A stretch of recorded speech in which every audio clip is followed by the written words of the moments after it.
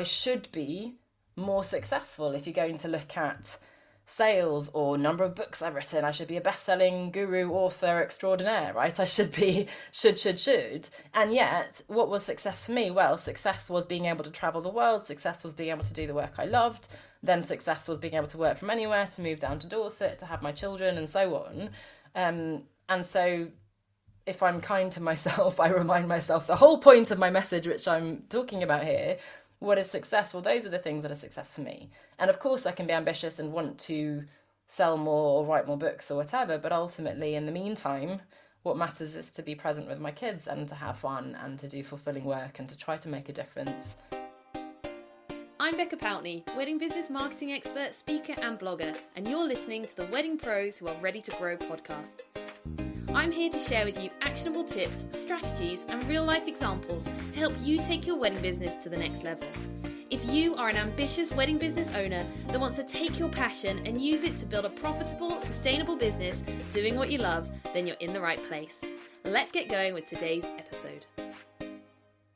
Before we get going with today's episode, I want to let you know about something brand new that I've created called the Wedding Pro Agency. I don't know about you, but life as a solo business owner can be so busy and you just don't have the time to do all of the things. Well, I'm a big fan of outsourcing the tasks that you don't necessarily need to do yourself. And that is why I created the Wedding Pro Agency. With the Wedding Pro Agency, you can hand off some of your tasks to my team and we will do it for you for a really affordable rate. From managing your social media posts through to your Pinterest management and even one-off tasks like creating you a mailing list or creating you a lead magnet or something like that you can use for a wedding fair or exhibition.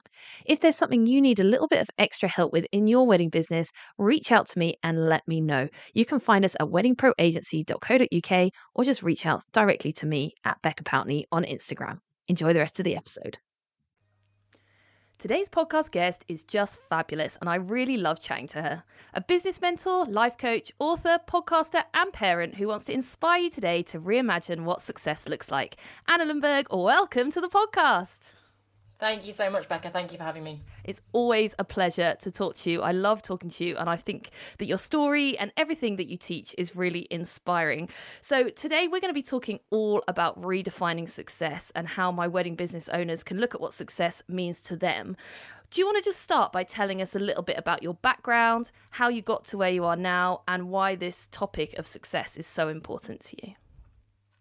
Yeah, sure. So I think if we go back to the very beginning at school, I was that kind of classic good girl, and I've certainly never been entrepreneurial or risk taker or anything like that. I mean, I feel like I was much more adventurous when I was little, and that kind of got squeezed out of me through school, where they teach you to sit and conform and so on. But I did really well academically because I coloured within the lines, I guess, and I did what I was supposed to do, and I really sought that kind of tick and the external validation of the good girl sign that you get from your teachers. And of course the real world isn't quite like that, but I continued on that path as long as I could. And so I went to Oxford, studied PPE, philosophy, politics, economics. I then didn't really know what to do career-wise, so I went to do a master's in Geneva in Switzerland. And again, I still didn't really know what to do. I applied mostly to international development roles because that's what I'd studied, and I wanted to work at the UN and make a difference in the world, as you do. And I ended up, as I like to say, or don't like to say, I suppose, accidentally, in luxury marketing, so at the other end of the spectrum. So for me, career-wise, there was always a disconnect between what I thought I should be doing, whether that was right or not, and what I was doing. And it was partly, as I said, accidental. I was just on this kind of conveyor belt of after school, you go to university, after university, you go to another university, and then you get a good job and so on. And of course, you have student loans to pay off and whatever else. And I don't really know what happened. I think it was a gradual awakening. Professionally, I was at Procter & Gamble, so this amazing company. I learned so much and met incredible people, and it was, fantastic, and earned a good salary, and Geneva was beautiful. It was the best place to live in the world almost, I'd say. It's such an amazing place. But there was something that wasn't quite right for me. There was that disconnect. And I'd done kind of a design, conceptual, creative role in marketing. I'd done more of a commercial, operational role, and then I'd specialised in digital. And at the point, there wasn't really an obvious next step for me because digital, which of course is, all pervasive now, was still quite separate at the time. There wasn't a clear career path. So I asked for a sabbatical to travel across South America. They gave it to me, and then halfway through that I quit, because I knew that if I came back to my job I'd just settle back into that comfort zone and stay there. And so I forced myself out. It was the craziest decision I ever made, but of course the best one ever. So I've taken quite a long time to talk through the early years, so I'll speed through the rest. But really since then, since 2013, I have been doing exactly what we're about to talk about, redefining success, even though I didn't name it in those terms initially. So I questioned everything, I guess, that I'd taken for granted before about what you should be doing, how I should be behaving, and what was important. I did lots of work on myself, understanding my values. I did a lot of traveling, which of course sadly hasn't been so possible for people the last couple of years, but is an incredible way to open up your eyes to different ways of living and so on. And I've had a few different twists and turns in my business, but ultimately what I've created is something that for me combines what I'm good at. So I haven't thrown away everything that I learned in my marketing world. I've kept that, but I've also added writing, coaching, speaking, and all these other things that I love to do as well, all the while making it location independent, so that initially I could travel the world and be adventurous, and now so that I can live by the sea with my 2 little kids. So that's how I've redefined success. And of course it's an ongoing process, but in fact, I've just recorded my 200th podcast episode, and I've just spent the last half hour or so reflecting back on the journey, using the J word, and it has been, it's been quite a ride, but my goodness, the best few years in my life and career. Wow, what a story, what an incredible journey. And I find it so interesting because when we think about success, most people would think that first half of your journey is what success is. So doing really well at school, going to Oxford, going to a top university, getting a top job. And we would think, if we're having our own children, this is exactly what we want to teach them to do. So why do you think maybe that isn't always the right path? Well, I think that's the question. Is it the right path, right? And I don't think we ask that question is the point, because for me, at least, I had, I suppose, academic parents who had gone to university, and even their parents, which is unusual for their generation, had also gone to university. So that was just assumed. And I imagine, and I've come across people who had very entrepreneurial parents, and the assumption is you're going to be entrepreneurial. If your parents are in media and TV, often Hollywood actors have kids who then continue on. So your upbringing is very much coloured by what you see as possible around you. And for us, the assumption was always go to university and so on, even with a subject choice. And for a long time, I kind of blamed my parents and society for this, but I take ownership now. But I was so easily swayed by what people said. I loved writing and I wanted to write, but people said, oh, you'll never make it as a writer. You should do a more sensible degree, and then you can always write in your corporate job, which is of course not the same thing. Or of course you'll never make it as an actress or anything more creative, all those things, right? Even in the media industry, I loved film and so on, and as you know, I'm jealous of the background you've had in your career as well. But it was just, it's easy to be then swayed unless you're super strong and convinced that you are going to, like a Lady Gaga, you have to have such inner conviction that you're going to succeed. At least in my case, I was too weak and I was easily swayed. And like I said, I didn't really ask those questions, but hang on, what does success mean to me? And let's be honest, it's really hard to answer that when you're 18. I do have some younger people come to me, or their parents, saying, how can I guide them? It's like, to be honest, it's quite hard. You almost have to make these mistakes, or at least have different experiences to work out what your values are, what doesn't work for you, what's important, and so on, right? But to, in a long-winded way, come round back to your question, for me, success, I think when we don't explicitly ask what it means, is something like, well, first of all, let me ask you, what would you say spontaneously? If you didn't know all this like nuance that we're talking about now, you, as you said, you talked about the Oxford degree and the job and that kind of thing, right? That's what we usually think of. The kind of American dream, big house, big job, right? Yeah, I suppose I would think success was doing well in education, achieving what you are able to achieve at the best of your ability, and then doing something that brings you fulfillment in the rest of your life.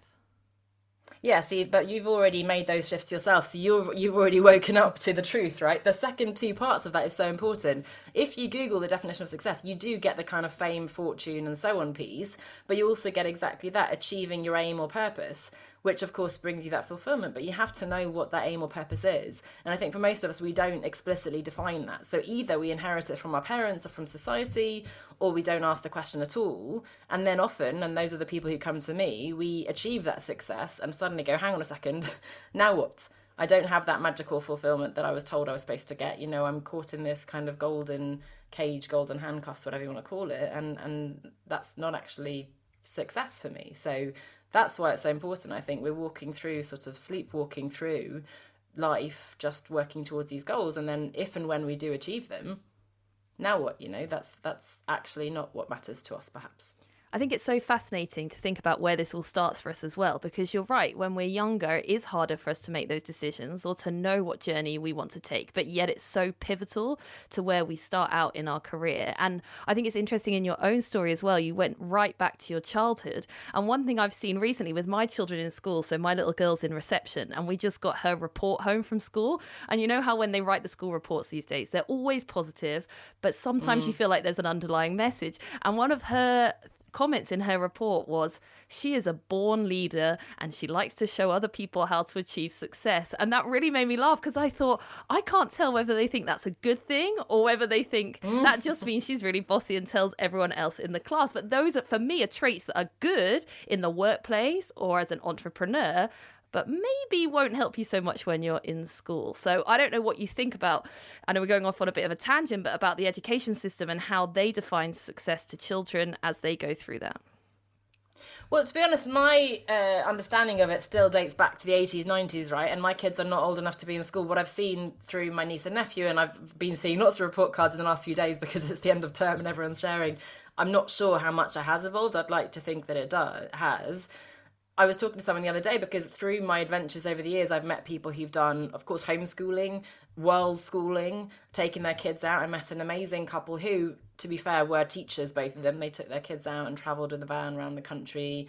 They did TED Talks and had a campaign for plastics-free oceans and all these things, right? They were incredible and were learning so much more outside of school.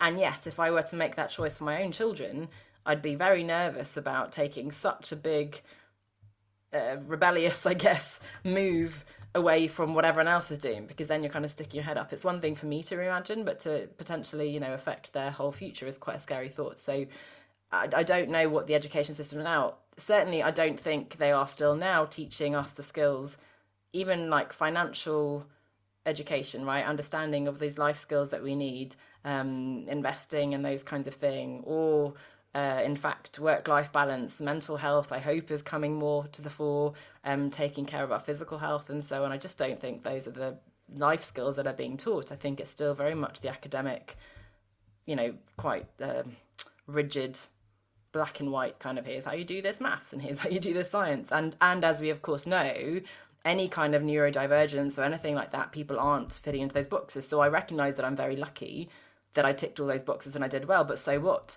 Am I more set up for success? I don't think so. I see more and more people in the public eye and people I speak to who did not do well at school, and yet I look at them with admiration and think they were actually better equipped to deal with the world because they hadn't succeeded, because they were more resilient, they were more independent, they weren't as affected by negative comments because I was so tied to doing well at school, whereas they kind of, I guess, because they weren't doing well, they didn't care and they found their own way and so on. So, without oversimplifying, there are so many different paths. And I think, ironically, perhaps the traditional schooling doesn't give you the best start in your life.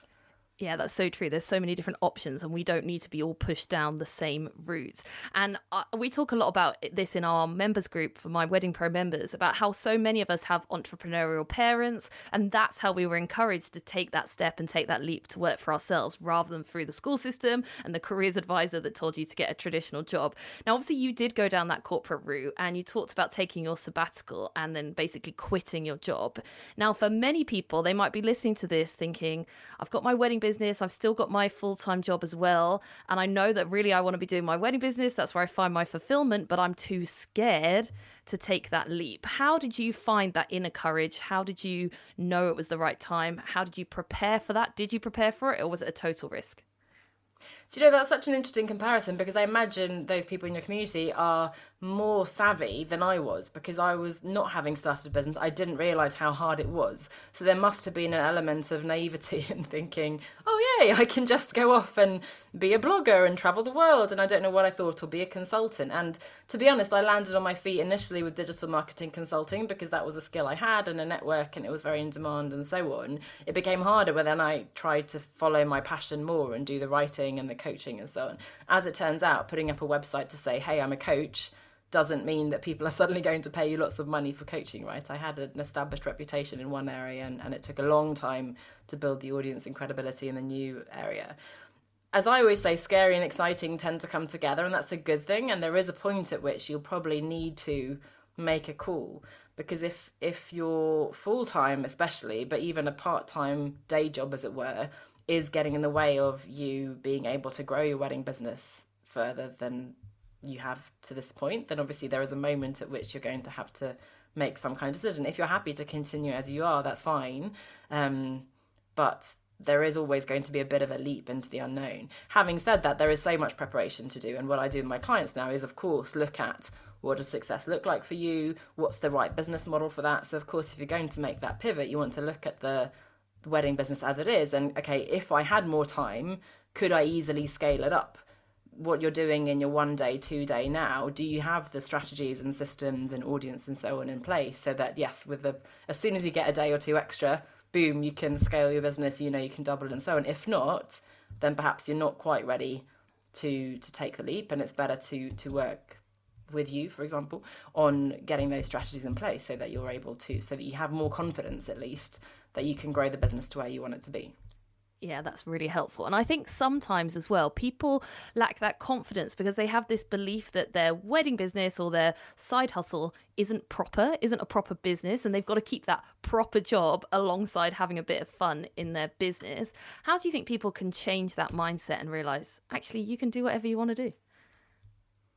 It is the mindset, as you say, and it's around what we call in coaching limiting beliefs. We have these long lists of beliefs that might not even be voiced around, as you say, I need to have a proper job and a stable salary. It's safer to stay in my job. I need all the benefits and so on. I can't afford to quit. It's risky to be an entrepreneur. Those are stories we tell ourselves that may have been inherited from struggling parent entrepreneurs or from society, from social media, whatever, or from our own experiences. But ultimately, we need to ask ourselves, are they true? And generally, they're not true. You could find evidence to the contrary. And then are they serving us? Well, no, because actually I'm burnt out in my day job. I don't like it there. It's not what I want to be doing. I have this passion, and I even have a functioning, thriving business here. So it's much more powerful to reframe those beliefs. And of course, it's easier said than done. But sometimes it is as simple as saying, I'm choosing to believe that it's actually safer to have my wedding business and ideally perhaps diversified income streams from other things too, especially after the experience of the last couple of years. But it's safer to be your own boss, to be in control of your income and not be tied to an employer who, look, let's be honest, can reorganise, mergers, acquisitions, redundancies are made. Unfortunately, that it's not as safe as we perhaps pretend it to be. So there's a bit of a change of mindset, as you said. There's also a big piece. There's a quote from Helen Keller, which of course I can't remember now, but around the importance of hope and faith and optimism. And optimism is a really key part of resilience. And so it's not blind naivety and being unrealistic. It's just a faith in the fact that it will work out, not by just sitting on your bum doing nothing, but alongside the strategies and getting help from experts and so on, there is an element of optimism that you need to adopt. And so if you're stressed and pessimistic and not believing that it's going to happen, that unfortunately does almost make it a self-fulfilling prophecy. So you need to think, how can I bring myself back to why I started this business in the first place and bring that confidence and belief and joy and optimism back. So much good stuff in there, Anna. So if people are listening to this and they're thinking, right, I understand what Anna's saying, I need to look at what success means for me. How do they go about kind of doing a health check of themselves or of their business to work out, am I doing what I think to be successful, or is there areas that I want to change? Is there some kind of health check or something that they can be doing to look at what success should be meaning to them and how they define it for themselves? So I like the idea of the health check. In a way, I do have a little assessment that I can share if that's appropriate, because that's sort of literally an assessment. I came up with the 5 areas in your life that matter. So, we talk about work-life balance, and that's a whole other topic or podcast perhaps, but I'm quite anti that concept because it's really pitting the two against each other. There's a zero sum. You either have work or you have life, and they're not two different things, especially when you're your own business owner, when you're following your passion, when you're doing work that you love and so on around a family or whatever. work is a part of life. It's an important part, but it is just a part nonetheless. So I look at these 5 areas, which are your health and well-being, your relationships in your life, so family, romance, but also peers and community and so on. Your career, of course, is part of that. Your development and growth, your learning, and also fun, because yes, we should also have some time for, as we'll talk about later, I'm sure, chilling out and just enjoying ourselves, right? So those are 5 areas. If you do want to have a go at answering those questions, there's like 10 questions for each one. It's onestepoutside.com/success, onestepoutside.com/success, and it's just a quick kind of checklist almost of those areas. So that is literally a health check you can do. But apart from that, of course, there are exercises we can do. It's taking a step back and asking ourselves, what is actually important? What are our values? That's a really useful exercise, even spontaneously thinking, because you can imagine if you value, just off the top of my head, freedom, curiosity, creativity, family, and kindness, that gives you a very different basis and structure for a business than if you value achievement, wealth, power. I'm being quite sort of black and white in the distinctions, and no judgment there, but you need to understand what's really important to you, and then that will help you filter decisions of the types of clients you want to work with, of the type of schedule you even want to be working, and so on, right? And the choices that you're making in your business. So the values is a really concrete exercise you can do as well. I love action taking. So if you're listening to this, first of all, I'm going to put a link to Anna's success check or health check in the show notes. You can go and take that and go and see where you're struggling or where you're not happy in your business. And also, I would love to encourage you to go away and just write down what 5 values are important to you in your business and reflect on that.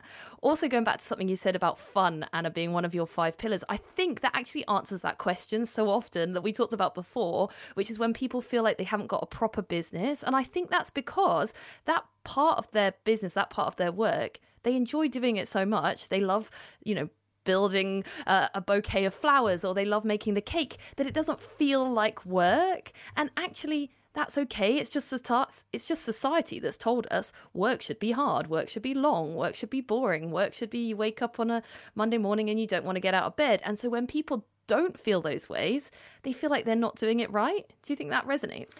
Yes, 100%. And I think that's the Protestant work ethic, from our culture. I did a sort of a brief historical analysis of work, and the word for work in ancient Greek is ponos, which is pain, torment. So like in the past, the Greeks and Romans, of course, they had slaves, so that's not something to particularly bring back. But they didn't value hard manual labour. They valued philosophy and art, and by all means, a rich Roman could craft something beautiful if they wanted to, but not out of necessity. So it was all around, think of Leonardo da Vinci, even the Renaissance men and women and so on, right? It was a totally different view. And I think it's the Protestant work ethic, and then, of course, the industrialization that led to these factories and long hours. The 9 to 5, by the way, was initially a positive development, right? It was an improvement versus the 16-hour days, 100-hour weeks that people were doing. And predictions were that we should be working much less by now, which, of course, hasn't quite happened. But you're exactly right. It's society,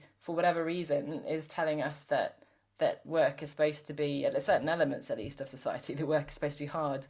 I'm exploring this idea of lifestyle business at the moment, which people have a mixed response to, but it's exactly that people say there's an indication that it's not a real business versus a proper VC funded startup with a team and, their seed funding, whatever that's called, all these stages and so on. And even, and a bit of vulnerability here, looking at my business, I actually quit my job in 2013. Even the coaching business ultimately was, let's say, 2015. That's 7 years or more. I should be more successful if you're going to look at sales or number of books I've written. I should be a best-selling guru, author extraordinaire, right? I should be, should. And yet, what was success for me? Well, success was being able to travel the world. Success was being able to do the work I loved. Then success was being able to work from anywhere, to move down to Dorset, to have my children, and so on. And so if I'm kind to myself, I remind myself the whole point of my message, which I'm talking about here, what is success? Well, those are the things that are success for me. And of course, I can be ambitious and want to sell more or write more books or whatever, but ultimately, in the meantime, what matters is to be present with my kids and to have fun and to do fulfilling work and to try to make a difference, and also to relax sometimes and to go paddleboarding on the sea or whatever, right? So that's part of the process as well. So it is, it's not that we just do this health check once and ta-da, we're on track for this more meaningful definition of success. We do have to check in now and then and remind ourselves. This is why I love talking to you, Anna, because you resonate with me so much, and everything you're talking about just hits me. And I know it's going to hit some of the people listening as well, because especially in the online world, we can be bombarded with these messages of how to make 6 figures, how to make 7 figures. Even in the wedding business industry, something that I don't do, but I do see people doing is, how to turn over 6 figures in your wedding business, how to sell out, be selling 20 million weddings a year. And the reality is, if people do that, they are going to burn out, and it's incredibly hard work.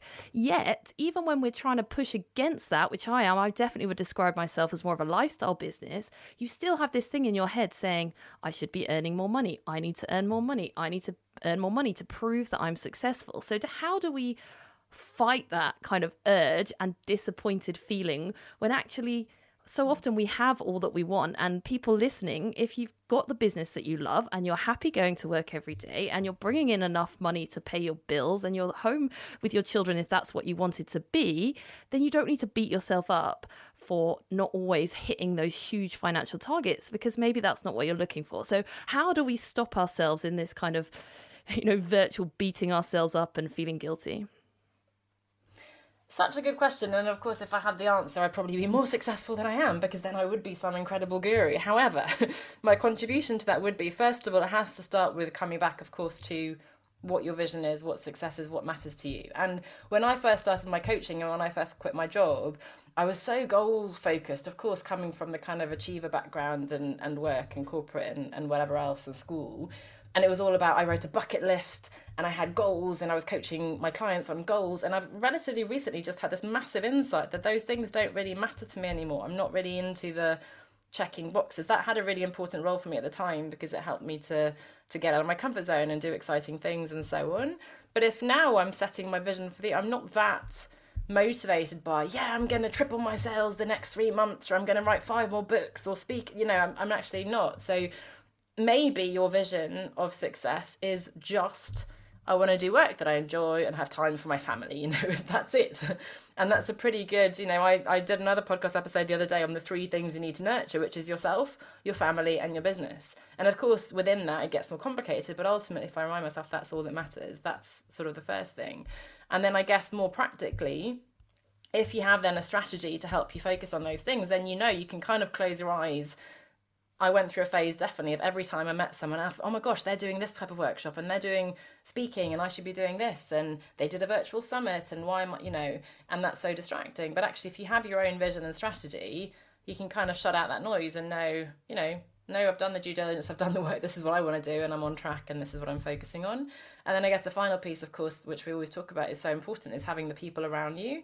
And unfortunately, sometimes I suppose if it's the wrong kind of people, not even the wrong kind of people, but certain communities, maybe it is more about the, I'm making this much every month, or this is what I've done and so on. But if you're in the right kind of community of people who are also perhaps putting family first and this more lifestyle business focused and so on, they'll remind you of what really matters and support you and cheer you on in the struggles of having the kids over the summer holidays, or kids are off sick from nursery, or whatever it is, and help you, right? So surrounding yourself with like-minded people, I think, is a really important way to anchor in that, and maybe unsubscribe from those channels, which I do all the time, when they're all pushing that kind of more traditional messaging of get to 8 figures and you should be doing this, and if you want to buy a Lamborghini you shouldn't be sitting in front of the TV. That's one I saw the other day. That's fine. I'll live without a Lamborghini, it's okay.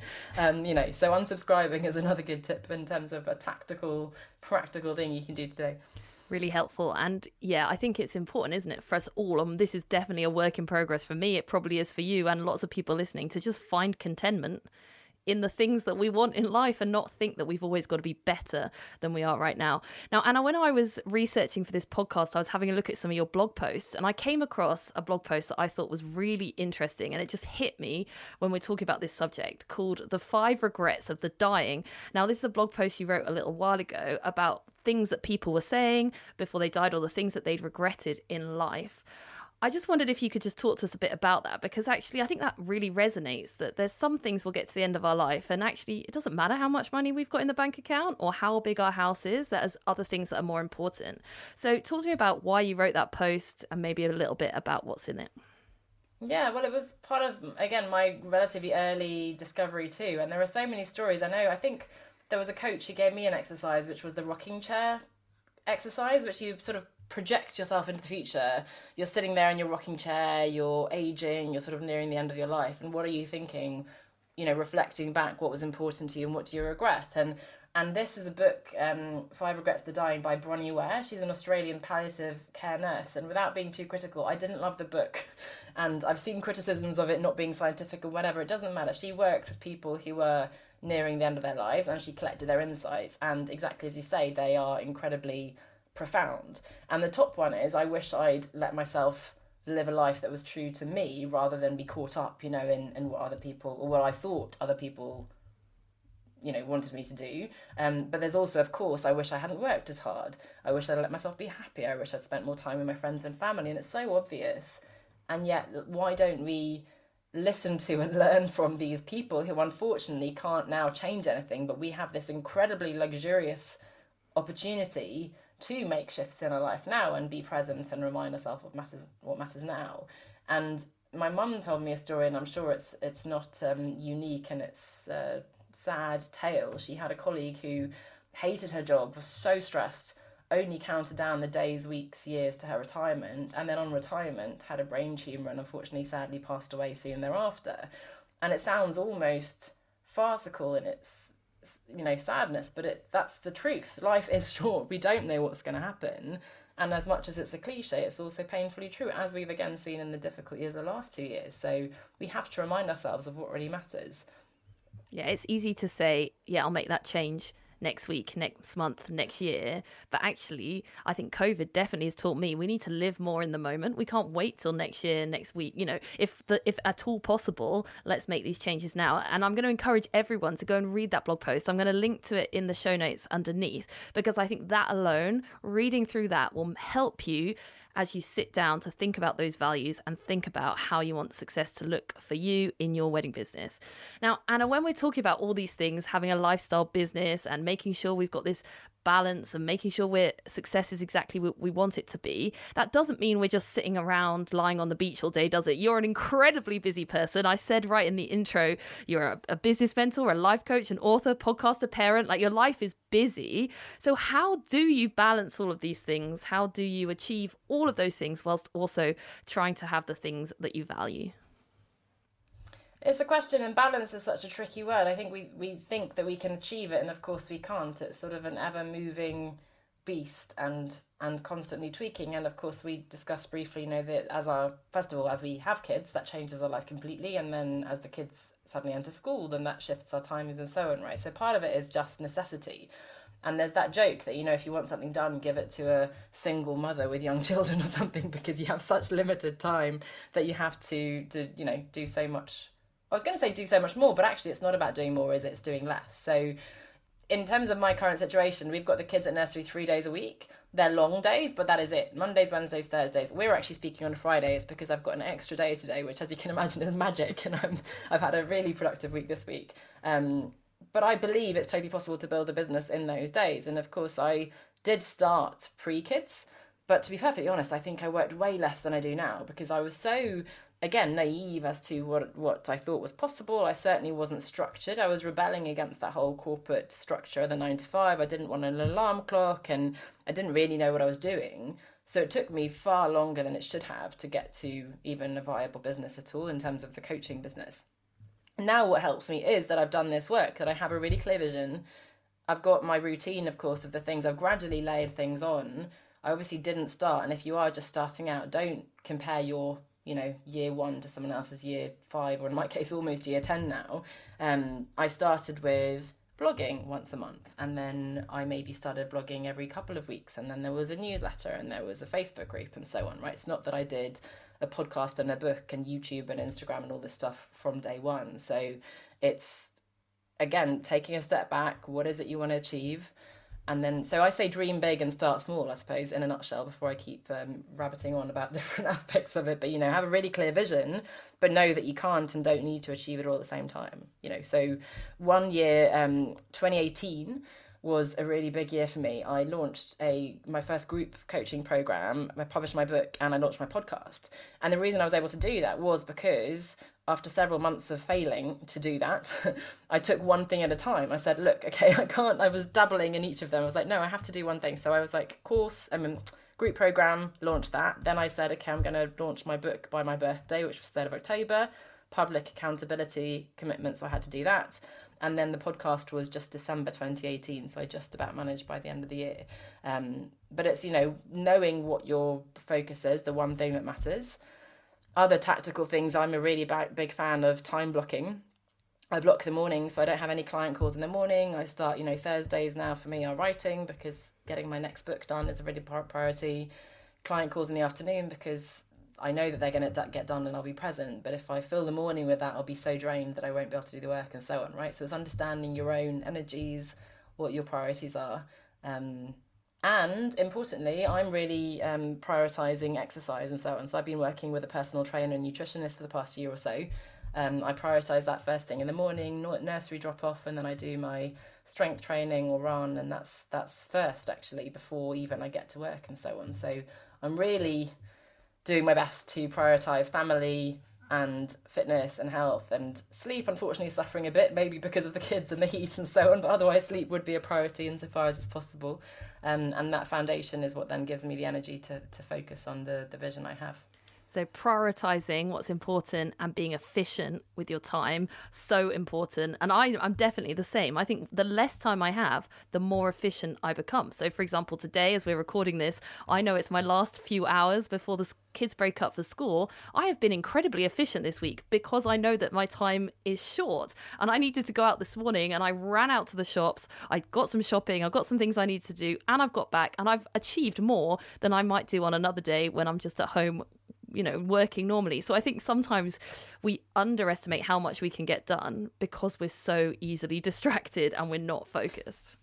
You fill the time that you have available, right? Just like, I guess, the bigger your handbag, the more things you put into it. And that's classic. The day before your holiday is the most productive day. Now, the thing is, you can't maintain that energy always. And I think there is a certain ebb and flow. There's a sort of up and down, which I think is fine, right? There's a bit of a rhythm to it. So sometimes I've had a week or two where I've launched my course and I've done 10 podcast episodes, this, that, and the other. And I think, wow, I'm on a roll and I'm going to keep going. But inevitably, because I've done so much, I have a couple of weeks where I'm a bit pooped, and maybe I'm ill or the children are ill or something like that. So there's a bit of a wave of up and down, and that's okay, because we're in it for the long haul.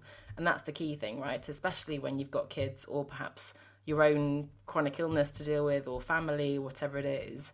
Again, being kind and compassionate with yourself, being patient, taking those little steps, but working towards the longer term, knowing that that's what matters. Missing a day or two isn't going to make a difference, right? Yeah, so important. As wedding business owners, it definitely ebbs and flows for people, because as you can imagine, the summer season can be crazy, and then the winter can be really quiet, and it's definitely an ebb and flow in terms of productivity and busyness.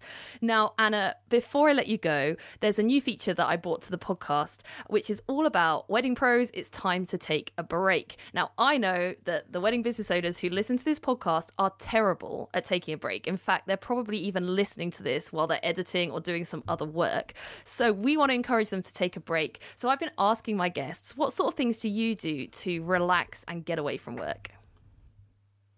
Yeah, I'm not good at that either, although I feel generally quite centered and calm, because I think I've designed the business in a way that I'm not pushing myself too much. And I think a wedding business is a very different beast, especially the summer period. One of the things I've done recently is I've stopped listening to so many things, because I used to squeeze in podcasts, and obviously everyone's got their phone all the time and so on. And now I've actually not listened to podcasts and books and things on runs and walks and things, just to have 20, 30 minutes of no noise and just reflecting. And it's probably, it's wasted time in a sense, because I'm not learning anything new and I'm not achieving anything and so on. But it's just a little bit of peace in my head, a little bit of reflection. And sometimes you get great ideas, and sometimes, hey, you don't, but at least you've had a bit of a kind of a mental break. So that's a big one for me, I think, turning things off. Again, putting the exercise first. It's not so much a break, but it's making sure that comes first. and I am trying to read books. I'm a very big fan of business development, obviously, and non-fiction books and on Audible and Kindle and so on, but I'm trying to read physical books. And for example, with the summer now, the kids are out in the paddling pool, and I sort of optimistically thought I could sit there in the sun with a book, but I did manage 10-15 minutes or so, and that was quite nice to have my own little time while they were splashing about. But have a physical book, I think, is quite a good way to disconnect as well. I try to do exactly the same thing. My kids were in the paddling pool. I lay down nearby with my book, and within 30 seconds one of them had poured a bucket of water over my back. So, you know, it's never as relaxing as you think. I thought you were going to say on each other, because that can happen too, but yeah, pouring it on my book would not have been appreciated. So yeah, it might not work. Sorry about that. It's all good fun. And if you're sitting at home then, watching the TV, just chilling out at home, I'd love to know what your recommendations, what are you listening to, what are you watching right now on Netflix, Amazon, that people might want to tune into if they're looking for something new to watch? I don't know. Unfortunately, we watch way too much TV, I realise, when we talk to people, and that's part of what I'm trying to do. I've been having tennis lessons on Tuesday evenings, and my partner has now cricket on Wednesday, so it's good, because otherwise our go-to is just to get in front of the TV and watch something. I'm not sure if it's a new recommendation. Westworld we're watching at the moment, which is really not relaxing. It's so complicated. I'm exhausted just by trying to understand what's going on. We thought we were on to final season 4, and it turned out after watching half an episode, we had no idea what was going on, and there was a whole season we'd missed. So we've had to now go back to season 3 to watch that. So I'm not sure if that's a good tip. What I would say is if you haven't watched it, I'm going to put a little vote in there for Stranger Things, which we eagerly watched as soon as it was out. The season 4 of Stranger Things is the best season ever. So I don't know if that's your thing, the whole sci-fi thing, but the 80s nostalgia is amazing, and that was a lot of fun, and very much a disconnect from real life, which is very appreciated. And sometimes we need that. So it's like Westworld and Stranger Things. Yeah, there you go. I haven't watched either of those things yet, so they are both going onto my list of things to watch over the next few months, because none of us have time to sit and go through the Netflix or the Amazon library to see what on earth there is. So I am always appreciative of all the recommendations. Now, happy to help. Now, the final question, Anna, before I let you go, is there one thing that you wish you'd understood or known sooner in your business? Yes, that there is no right answer, because again, coming back full circle to the whole good girl thing, looking for the tick and the gold star, I think we tend to, and especially at the beginning, we're procrastinating, we're not putting things out there, because if we just have to do one more course, I just need to learn one more thing, I have to make this better, I need to find the person who's going to tell me, is it this or is it that? There is no right answer. And of course, people can help you, and people who've been there, done that, and they can advise you on strategy and so on, but ultimately, it comes down to what you want to do, what fits for you, what you have the energy for, what you're good at, and trying things, learning from it, and then, continuing that on that journey. And it sounds both easy and hard, I suppose, because it's much easier to just take someone's blueprint and go, ta-da, come to that 6-7 figure business. But that's the biggest learning, and it's hugely empowering to take the pressure off. You don't have to find a right answer. You work it out to your best ability in terms of strategies and visions and so on, and then you give it a go, and then you see what happens, and you kind of tweak and go from there. But it's a much more relaxed way, I think, of doing business, because you're not trying to get it right. You're just, I guess, trying to improve a little bit every day. Yes, Anna, and this is why I love talking to you, because you make me feel so much better about myself and my business, and I know that you're going to be making people listening feel so much better as well. So if you're listening, take the pressure off, just do what you want to do and take it one step at a time. Anna, if people want to find out more about you, where's the best place for them to go? Well, if you're listening to the podcast, I imagine you're a podcast listener, so the best thing to do is probably to head on over to Reimagining Success. So you can search Reimagining Success on your favourite podcast app, or you can go to reimaginingsuccesspodcast.com, and I talk all these things, the 5 pillars, as I call them, of building a life outside the 9 to 5, of course, redefining success, work-life integration, as well as some things around personal branding and so on, and choosing the right business model. So a good mix of that business strategy, as well as the more kind of positive psychology, life coaching concepts that we've danced around today. Amazing. I'll be linking to Anna's podcast and all of the other resources that we've been mentioning as well in the show notes. Anna, it's been a pleasure as always. Take care, and I'll see you soon. Thanks, Becca.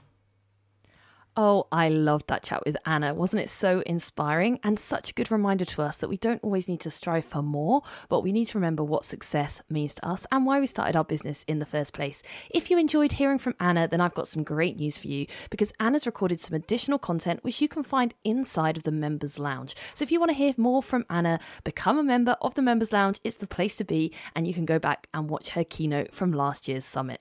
I'll see you all next week.